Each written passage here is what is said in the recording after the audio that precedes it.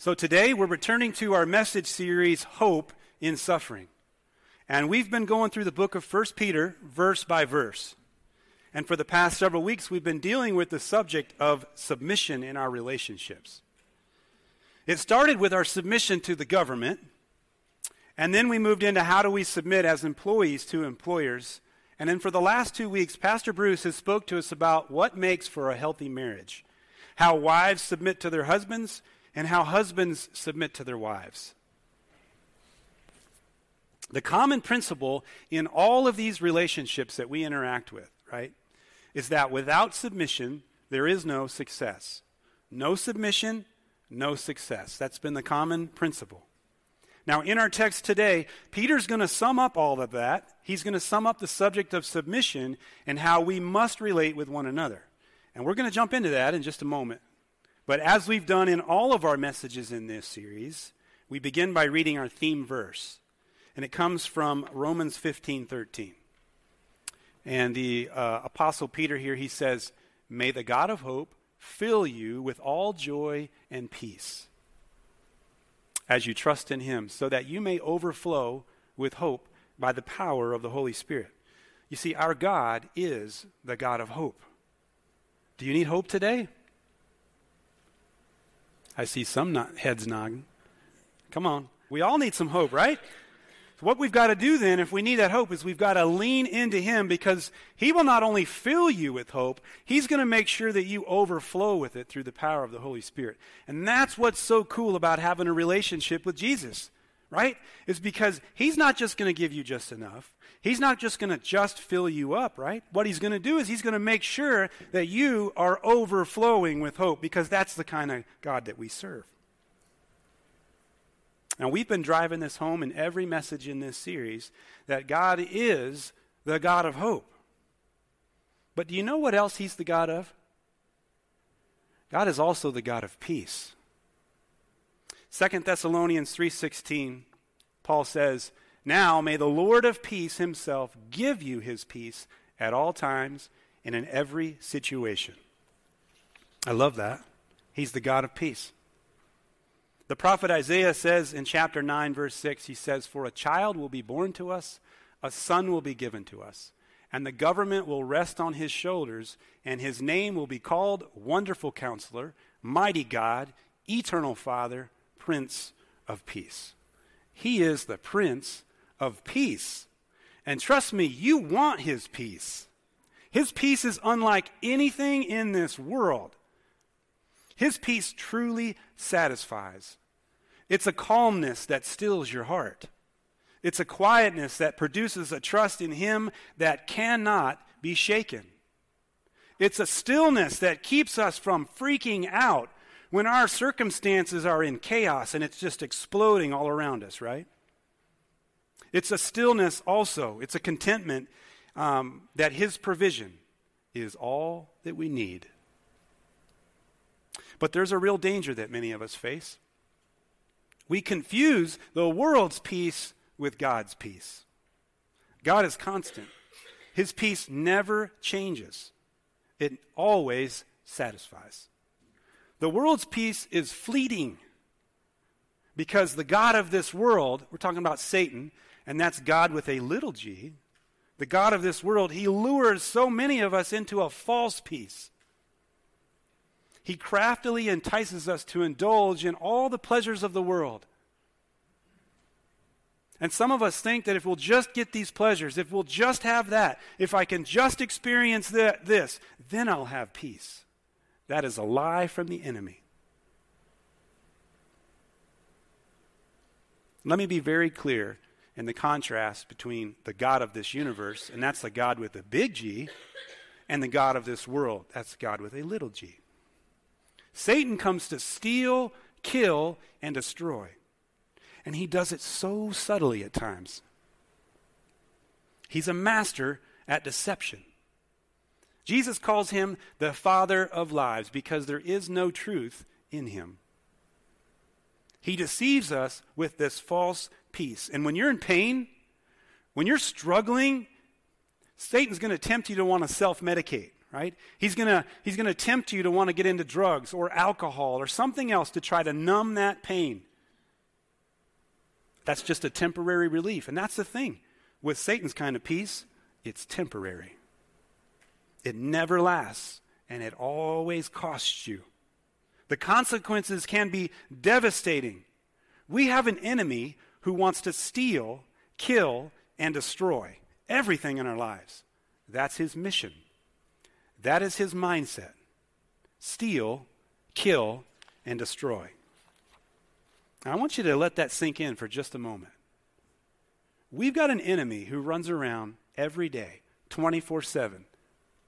And all he's wanting to do is take you out. He's wanting to take you out. He does not care about you. He doesn't care about your family. And he certainly doesn't care about your friends. Why? Because he's a taker. He is a taker. And with him, it all leads to death. But with the one true and only God, the God of hope, the God of peace, the Lord of peace, with him it all leads to life. Jesus came so that we would have life and we would have it abundantly, extravagantly, so that we are overflowing. Not only that, he gives freely. Jesus is a giver, and his grace is unmerited favor. We don't deserve it, and we could never do anything to earn it. The only way to have true and lasting peace is with Jesus. There is no other way. The world is full of cheap substitutes that promise you peace and happiness, but they never satisfy. They will always leave you wanting, and they will always eventually leave you empty. The world's peace never addresses the root of the problem. When we look at the world today, it's easy to just rattle off what we think the real problems are. Some of us think it has to do with our financial system. It's the stock market. It goes up, it goes down. Some would say it's our stock market. Some would say it's our national debt. It's trillions and trillions and trillions of dollars. Anyone ever looked at that ticker online and just watched those numbers? I mean, it's a number I can't even get my head around. If you and I were to manage our finances like the government does, we would be bankrupt tomorrow, wouldn't we? We don't have a printing machine sitting at home that we can just print off money whenever we need it like the government does. So some would say, right, it's our debt. Others might say it's our corrupt governments. How we've got so much corruption in our government. They lie to us. They do these backroom deals. Where's the honor and the integrity in we the people? Some might say it's drugs, substance abuse. There's a lot of that today, unfortunately. You see it pouring right across our borders, our open borders. Maybe it's racism. Oh yeah, that's the problem. We just keep turning a same issue that's been out there forever. And while we're at it, why don't we go ahead and teach critical race theory to our kids so we program them to be racist? Are you kidding me?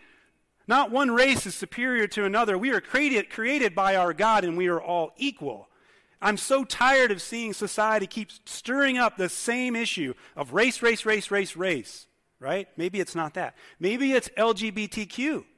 Right? That movement is permeating every facet of our society today. You see it everywhere, don't you? Okay, maybe it's abortion. We've killed millions and millions of babies. This country's got some blood on their hands. Maybe that's the problem. Or it's human trafficking. Right? That is modern day slavery right there, human trafficking. You've got kids in sex trade. They're coming across the border. It's just crazy what's going on with that. And we don't hear much about it. That's a problem. Or perhaps it's broken families. We've got a lot of broken families out there. Why do over 50% of families, that are married end up in divorce?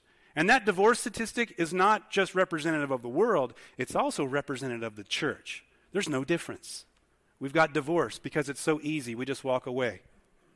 Or perhaps it's violence. BLM Antifa just wreaking havoc. Maybe that's the problem. Or it's healthcare. Perhaps it's healthcare. Boy, our healthcare people are so honest with us, right? All you got to do is look at COVID. It's coming out. Terrorism or war. I could go on and on and on. The peace the world offers tries to fix these kinds of problems, but never really addresses the root of the problem. The world's peace will always focus on treating the symptoms of the problems rather than the root problem itself. Do you want to know what the root problem is? The root problem is sin. That's the root problem. That's the root issue. No amount of regulation or reform or money can heal the disease of sin. The only cure for the disease of sin is the Lord God himself. And as long as we keep treating the symptoms of the problem, we will never experience true peace. Because there's only one way to true peace, and that's through a relationship with Jesus Christ. He is our peace, and his name is Jehovah Shalom. That's an Old Testament name for him that reveals his character. And there are a lot of Old Testament names for God because his character is beyond anything we could fathom. The Lord is peace, Jehovah Shalom. Do you know him? Do you know him? Let's pray. God, we need you, and we invite you right here today. Give us ears to hear. Open our hearts. Speak directly into us, Lord, that we can take away what we're to do in this world for you. Because that's what we're here for. We're here to glorify you, and we're here to help other people wake up and come to know who you truly are. In Jesus' name, amen.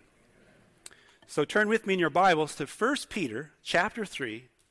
We're going to look at verses 8 through 12. We're going to unpack each one of these verses together. But I'm going to do something a little different today. Is that okay? Is that okay if I do something a little different? Am I going to mess with you if we start these verses out of order? Because we're going to start at the very end of verse 11 instead of verse 8. Is that going to mess with your stuff? I like shaking it up sometimes. It's just fun. Now, the reason that I want to focus on the very end of verse 11 first is because that sets up the entire message for today. And in order for me to put verse 11 in context, I've got to back up and look at verse 10 first. So here we go. 1 Peter chapter 3, verses 10 and 11, Peter says, "For he who would love life and see good days, let him refrain his tongue from evil and his lips from speaking deceit. Let him turn away from evil and do good. Let him seek peace and pursue it." As I was studying this text, it was this phrase that jumped right out at me. Let him seek peace and pursue it. The Apostle Peter here, he's quoting the Old Testament scripture from Psalm 34. And he's saying this. Here's what he's saying. He's saying, you know what? If you love life, if you want to live a full life, and you want to have good and happy days, here's what you're going to have to do. You're going to have to seek peace and pursue it. Now, we're going to get to the part of the message today where we're going to handle evil. We're going to talk about evil. But for now, I want you to focus on the very end of verse 11. Seek peace and pursue it. That's the title of the message today. Pursue peace. Pursue peace. We can pursue a lot of things in this life, but nothing satisfies like the kind of peace that Peter's going to be talking to us about here in our text. Our God is the God of hope, and he's also the Lord of peace. I don't know what you're dealing with right now in your life. I don't know what your struggle is, or what trial, or what kind of challenge that you may be facing right now. But I can tell you this. You're not here by accident. God appointed this time for you to be in this service right now, right here, today. And if you're listening online, God appointed this exact time for you too. And I believe he has a word for you. Because if you pursue peace, you pursue him. If you pursue peace, you pursue him. He is peace. The Lord is peace. Jehovah Shalom.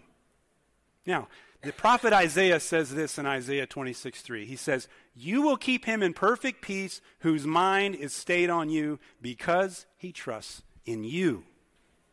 Now, the you we're talking about, that's God himself. You want to experience perfect peace?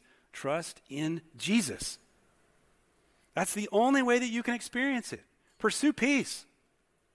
Now, many of you may be saying to yourself, you know what? I already know Jesus. I've already given my life to him. I am a Christ follower now. I'm a Christian. And you're like, why in the world should I pursue peace? Why do I need to pursue something that I already have? You might be saying to yourself. Well, let me ask you this. Are you at peace right now?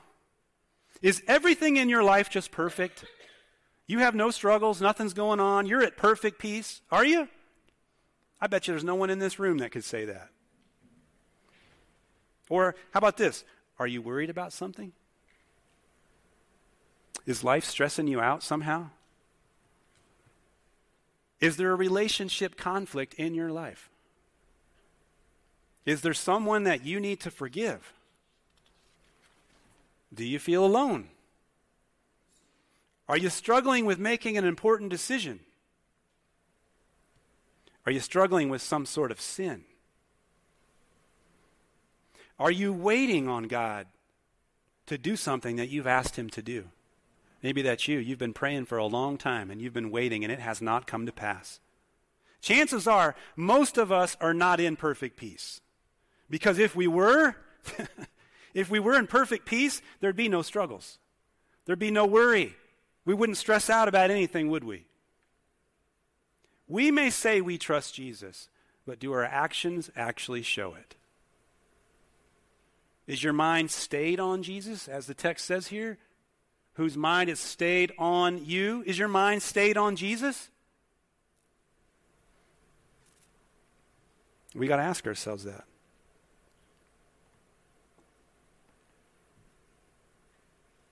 Most of us lose our peace when the pressures of life start to squeeze us. This is exactly what happened to the Apostle Peter. Multiple times as a follower of Jesus, this happened to him. And one such night, he and the disciples, they were out in a boat. They were in the middle of the sea. And they saw the Lord Jesus walking to them on the water. All right? I was trying to picture myself, wondering what that'd be like. Sitting in a boat, some dude comes walking up in the water to me. I'd be freaking out too. I'd be like, what? He's walking on water. That is cool. And Peter says to Jesus, he says, Lord, if that's you, command me to come to you on the water. And Jesus says, come. So Peter, man, he steps out of the boat and he starts walking on water. Peter's a regular dude like you and me, right? And he's walking on the water. And then he did what many of us do. He took his eyes off Jesus and he started to look around at his circumstances. And then what happened? He started to sink, right? Because he was losing his peace because he took his eyes off Jesus. How many of us in our own lives do the very same thing? Right? We lose focus and we're not focusing on him and suddenly our circumstances become a lot bigger, don't they? Well, as Peter started to sink, you hear Peter say, Lord, save me. And of course, the Lord reached his hand out and saved him. And he'll save you if you'll just cry out to him. Peter lost his peace when he looked around. You see, the human flesh will fail. We're going to lose our peace at times. That's why we need to pursue it. It's not a one-and-done pursuit. It's a lifelong commitment of continually pursuing peace. Now, Peter learned a lot in walking with Jesus. He spent 3 years with him, 3.5 years or so. And he's going to pass on some amazing truths to you and I in this text. He's going to give us 3 practical reasons, or 3 practical action steps, rather, that we can take in our own lives in how to pursue peace. All right? Let's jump back into the beginning of the text. We'll go back to verse 8. Now we're going to get back into order. So for some of you that kind of got ruffled about me starting in verse 11, I'm going back. I'm starting back in verse 8. So here we go.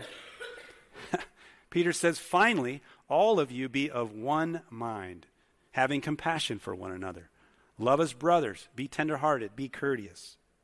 So he starts out here with this word, finally. And then he says, all of you. It's pretty inclusive. Be of one mind. This completes what Peter has been telling us about the subject of submission. This text right here. He's summing up what he's already said concerning our attitude towards others. Whether it's concerning the government, our employment, or our marriage, we are to be of one mind. You can't be of one mind without submitting. There's going to be times when you're just going to have to submit. No submission, no success. We've got to be of one mind.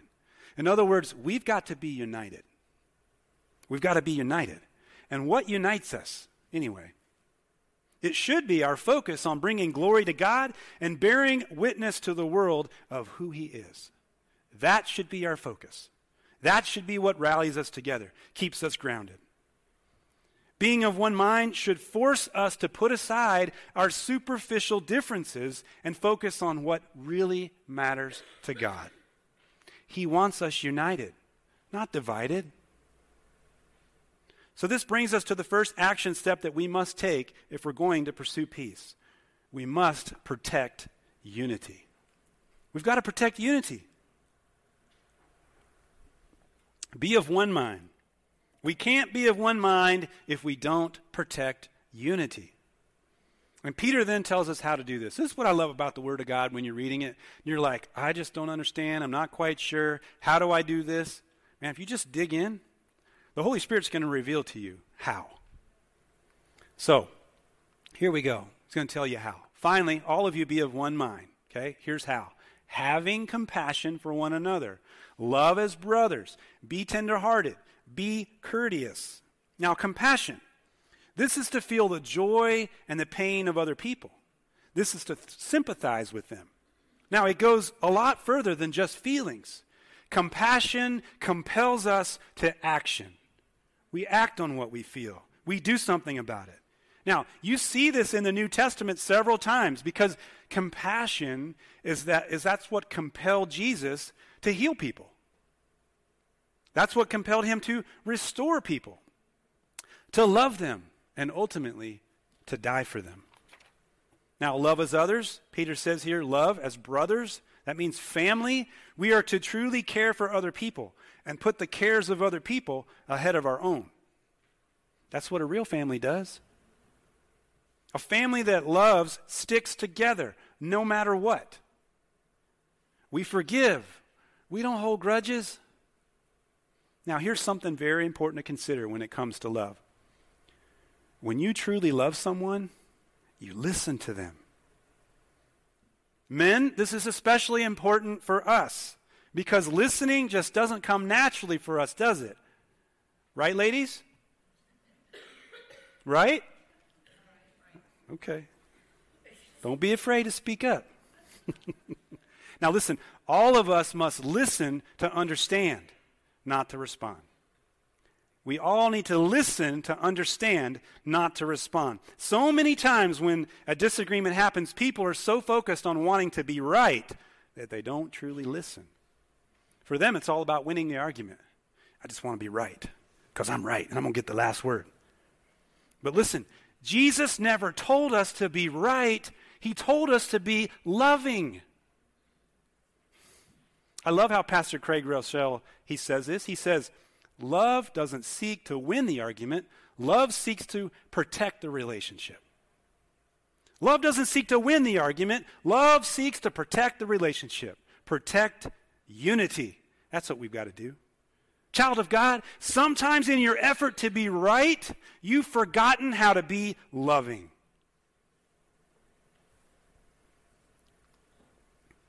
You've forgotten how to be loving. We are to love. And love doesn't mean leaving. Do you hear me? Love doesn't mean leaving. It means you work it out. You stay together. You stay united. You forgive. We forgive because Jesus first forgave us. We are to be of one mind. When division happens, here's what we got to do. We've got to recognize that when division happens, that is not of God. Dividing is what our enemy does. He divides and he conquers. That is his strategy. In 1 Peter 5:8, the word says, he prowls around, roaring like a lion, looking for someone to devour.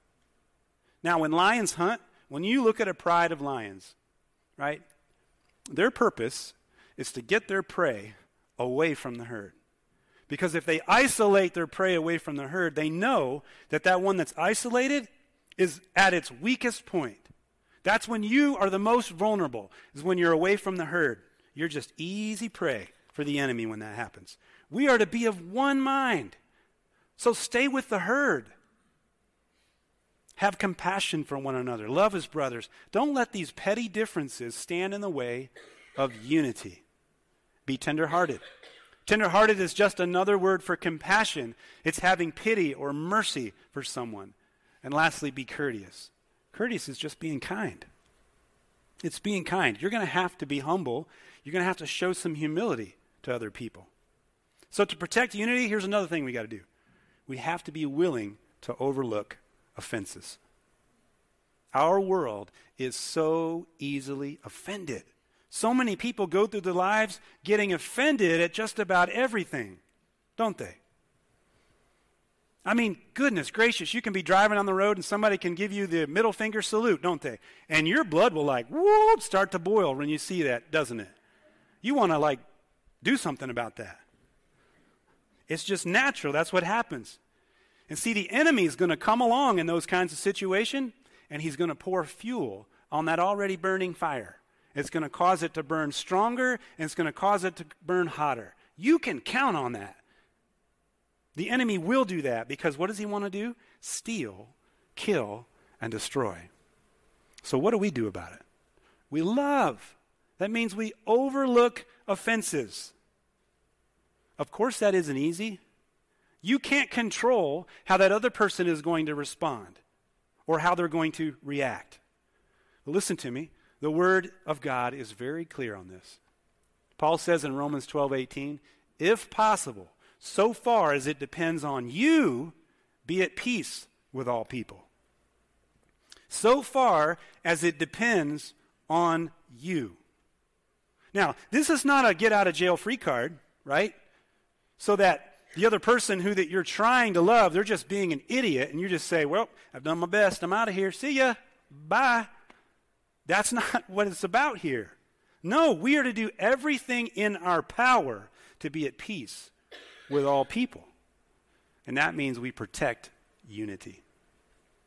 Remember, if you're a child of God, the power to do this doesn't come from within yourself. This does not happen naturally. When we give our lives to Jesus, we're committing to crucify our desires, our selfishness, and our bitterness. We crucify these on the cross as Jesus was crucified for us. We've got to have the mindset like the Apostle Paul. Look at this in Galatians 2:20. This should be our mindset. I have been crucified with Christ. It's no longer I who live, but Christ lives in me. And the life which I now live in the flesh, I live by faith in the Son of God, who loved me and gave himself for me. We die to self, and we live for Jesus. He now lives on the inside of us once we've made that decision to follow him. So as far as it depends on you, we are to be at peace with all people. That means we pursue peace by protecting unity at all costs. Now, if we get back to our text, Peter gives us another action step that we are to take to pursue peace. He first says that we are to protect unity, and second, we are to produce blessing. We are to produce blessing. Now, you see this in the very, very next verse here, in verse 9. So, we covered verse 8. Finally, all of you, be of one mind, having compassion for one another, love as brothers, be tenderhearted, be courteous, and we come to verse 9. Not returning evil for evil, or reviling for reviling, but on the contrary, blessing, knowing that you were called to this, that you may inherit a blessing. Now, reviling is to speak evil of someone. It's to spew negative language towards someone else. Now, instead of cursing them, we are called to bless them. We don't produce evil for evil, we produce blessing. Now, our world's going to tell you, don't get mad, get even. That's what the world will say, get even. It's all about the payback. They have it coming to them. They deserve that for what they did to me. That's what the world will tell you. Just about every Hollywood action movie hero out there seems to always even the score. He always gets his revenge. But the Bible does not teach this. It actually teaches the opposite. The Bible tells us here in Romans 12:19, it says, dear friends, never take revenge. Leave that to the righteous anger of God, for the scriptures say, I will take revenge. I will pay them back, says the Lord. So, when are we supposed to take revenge? Never, right? Is there any circumstances that would justify you ever taking matters into your own hands? No, because the word says never take revenge. It doesn't matter. You could come up with any situation or circumstance you want to talk about how bad somebody did something to you. The word is clear. Never take revenge. No matter the circumstance, we are never to take matters in our own hands. I love how the New King James Version puts this. It says, "Vengeance is mine, thus says the Lord." We are to leave it in the hands of God. As Christ followers, we do not return evil for evil. We overcome evil with good. So to pursue peace, we don't produce evil, we produce blessing. Now, I just talked about this a few weeks ago in that Jesus gave us the perfect example to follow. We talked about this in chapter 2 of 1 Peter. The word here says, "For you have been called for this purpose, since Christ has also suffered for you." So this purpose, we said, was referring to you and I were called to suffer as Christ's followers. Did you know that? We were called to suffer, just like Jesus suffered for you. And then it says, leaving you an example for you to follow in his steps. So who committed no sin, nor was any deceit found in his mouth. And while being reviled, he did not revile in return. While suffering, he uttered no threats, but kept entrusting himself to him who judges righteously. He committed no sin. Jesus always spoke the truth. And while he was being reviled, he never reviled in return. There was no revenge. When he was beaten, mocked, and spit on, he never said anything. He died on the cross after all of that for our sins because of his great love for you and for me. He made a way for you and I to be saved because before that, there was no way. We were separated from God because sin separates. He made a way. Without believing and receiving in Jesus, we are actually enemies of God. Do you know that? The Bible says we're enemies of God if we don't have Jesus in our life. And without Jesus, there is no peace. You can't have peace without him. Now, instead of returning evil for evil or reviling for reviling, we produce blessing. Why? Because he blessed us first. So we must bless others. That's how we can reach a dying world, right there. Because when the lost look on at us returning evil, right? We return evil with good. When they look on and see that, they're going to be baffled. They're going to be like, how in the world did you do that? They're going to want to know. They're going to want to hear the gospel. You reflect Jesus when you bless others. And as our text says here in verse 9, you were called to this. Not only were you called to suffer for him, you're also called to return evil with good by blessing other people. You're called to this. Our payback must always be blessing. Child of God, you were called by God to bless other people. So to pursue peace, we first protect unity. We then produce blessing. And now we come to the final action step in our text. We are to prohibit evil. We are to prohibit evil. We move on to verse 10 in our text. Peter says, "For he who would love life and see good days, let him refrain his tongue from evil and his lips from speaking deceit. Let him turn away from evil and do good. Let him seek peace and pursue it. For the eyes of the Lord are on the righteous, and his ears are open to their prayers. But the face of the Lord is against those who do evil." It's interesting here that the first thing that Peter tells us when it comes to prohibiting evil is regarding what we say. Because our mouths get us into trouble so many times, don't they? Our mouths can get us into trouble, and our words matter. And once those words are out, there's no way to get them back. Now, James tells us just how serious this is. Watch this in our text. James chapter 3, verse 6. Here's what he says. "And among all the parts of the body, the tongue is a flaming fire. It is a whole world of wickedness, corrupting your entire body. And it can set your whole life on fire, for it is set on fire by hell itself." Those are some strong words, aren't they? That should be a warning to you and I. This should be a serious warning at just how dangerous and damaging our words can be. They can be extremely hurtful and divisive. And like a fire, they can spread quickly, wreaking havoc on someone. You can't control the results once those words are out. Even if there's an apology and there's forgiveness, those scars are going to remain. You can speak life or you can speak death. It's a choice. And we've got to choose wisely.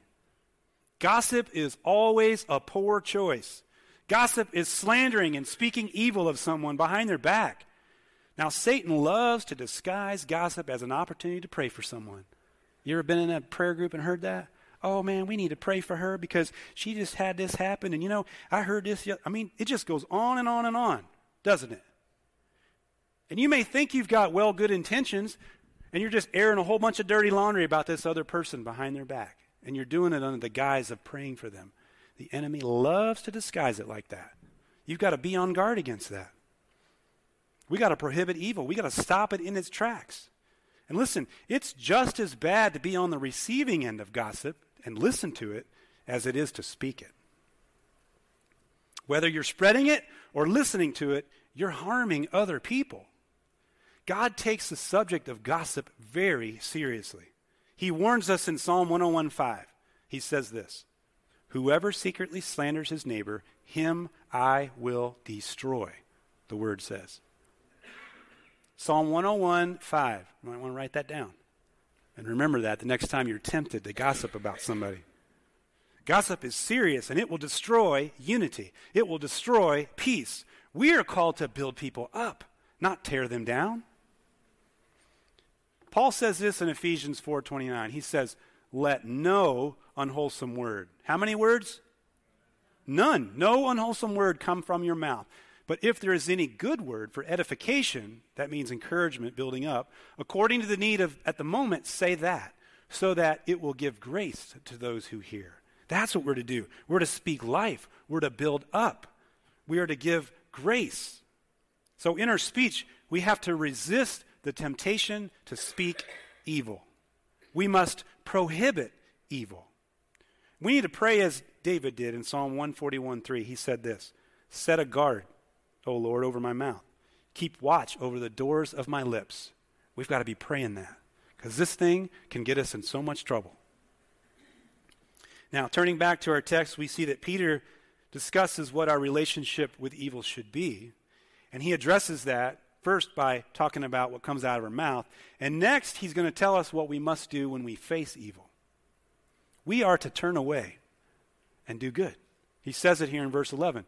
Let him turn away from evil and do good. That means we don't entertain it. Okay? I'm going to step inside your bubble for just a moment. So forgive me, but I have to do this because my job is to speak the truth.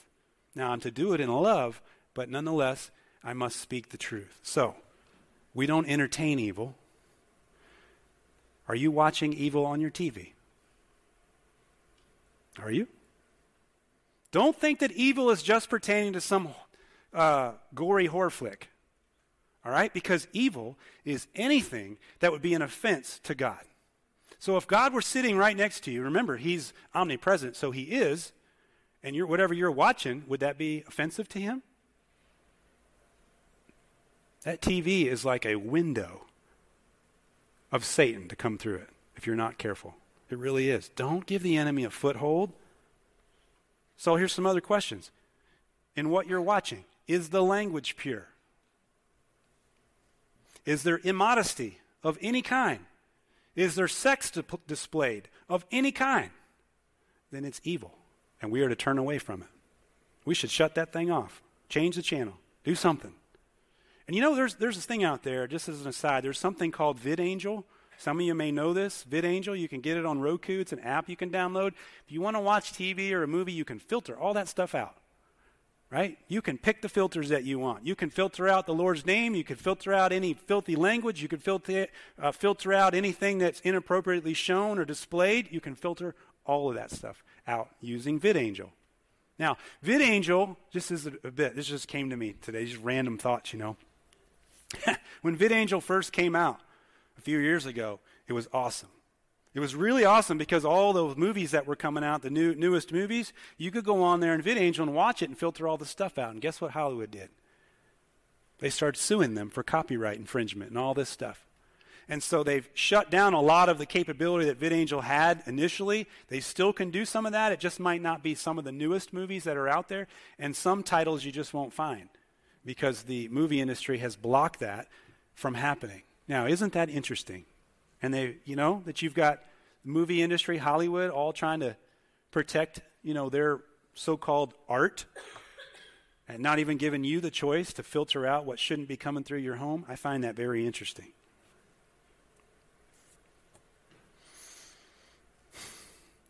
In fact, the Apostle Paul, he makes it very clear what our relationship with evil should be. He says this in Ephesians 5:11. Take no part in the worthless deeds of evil and darkness. Right? No part. How much part? How much are you supposed to allow into your life? None. And then what are we supposed to do? Expose it. That doesn't mean we put our head in the sand and we hope it all goes away. No, we are to expose evil. You must not partake of evil. We must prohibit evil. And not only that, we've got to expose it. That means we need to be willing to take a stand. We don't sit idly by and let evil happen. We expose it. That means we rebuke it, we refute it, and we reprove it. Now, I want you to watch this video. This pastor that you're going to watch on this video, I didn't warn the first service. He talks incredibly fast, and he does have an accent. So I want you to listen because I need you to hear the words that he says. Here we go. What about Christians that sit there and go, hey, I want to do the Sermon on the Mount. I want to turn the other cheek, that, I should worry about myself and my works and grace and all that, and I should stay out of politics, and this is not for me. Well, first of all, read your Bible. Solomon is very clear. He says there is a time for peace, there is time for war. Also, we are to be the light in the darkness. Now we are surrounded by darkness. And you know why we are surrounded by darkness? Because the light refused to go. People, Christians, pastors, leaders, clergymen, priests, they refuse to go into politics. They refuse to be the light in the darkness. They refuse to go in the educational system, in the mainstream media. And look at us now. We have been taken over by wicked, evil people because good people refuse to do what their job was, which was to be good people. You see, when a good man is in power, the nation rejoices. That's what the Bible says. When a wicked rules, we have what we have right now. We have stolen elections. We have elimination of the middle class, destruction of small and medium-sized businesses, clergymen arrested, churches shut down. I mean, is that the country you want for your grandchildren? You have to say, if that's the country you want, I suggest to you move to China.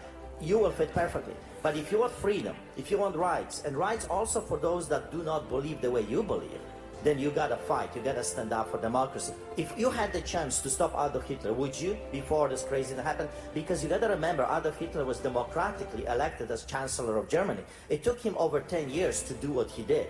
Here is what you can do. 1981, Solidarity Movement, when 50,000 communists were ruling with iron fist over 36 million people. That worked only for a little while until the 36 million people finally said, you know what they said? They wait a second. There's more of us than of them.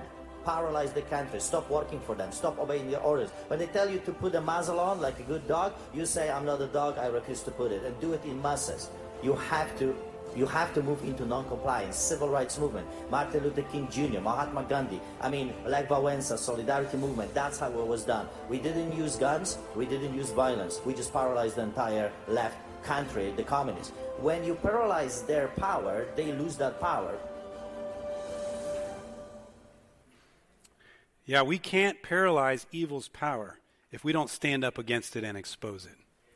That's what it comes down to, right?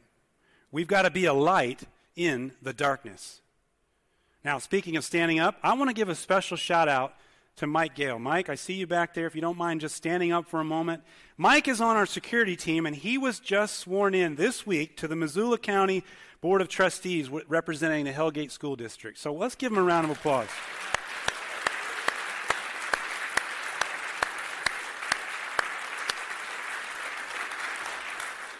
Mike, I applaud your courage for willing to stand up because people need to hear the truth. And we need to be willing to do that. This is awesome news to have a Christ follower from our church represented in our school board, right? That is awesome. More of us need to be willing to take a stand for freedom, for righteousness, and for the glory of God. We need to be the light that exposes the darkness. Now, our call to action today is this: pursue peace.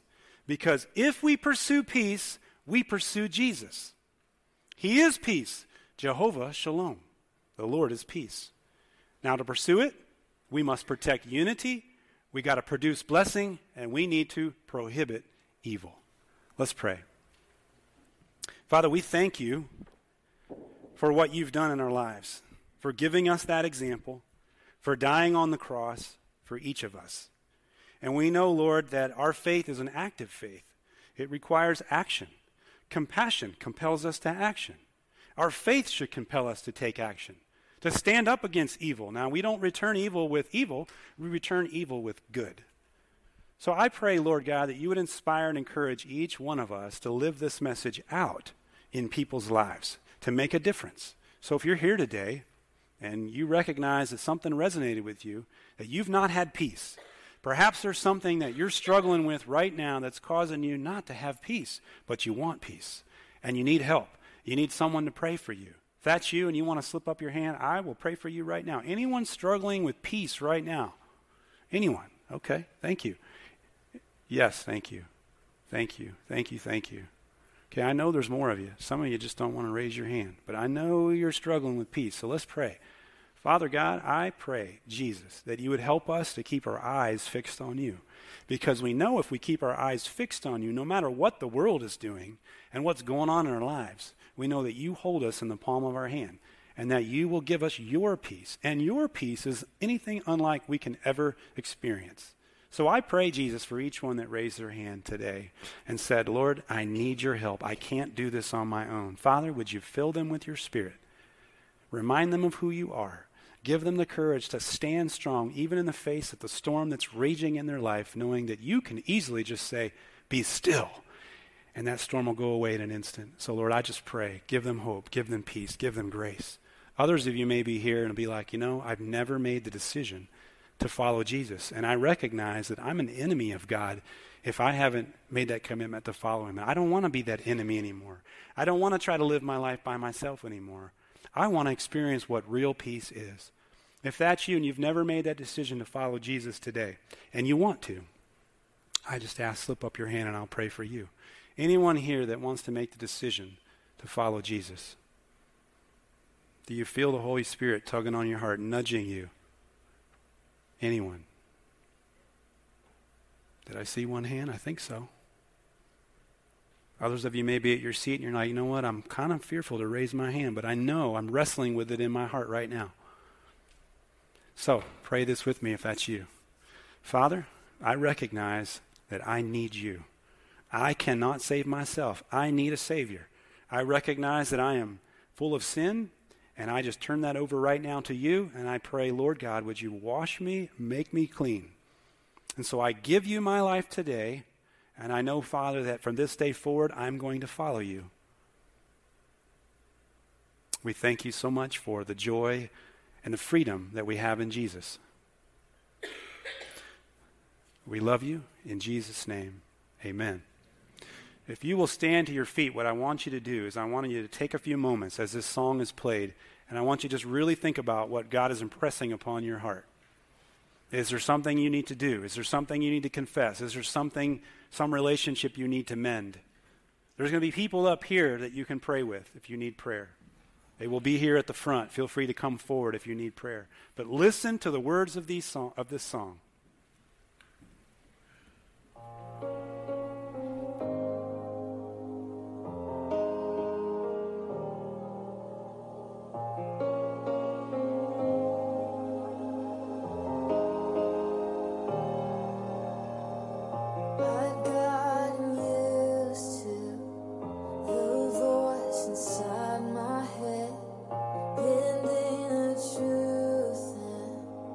Seen every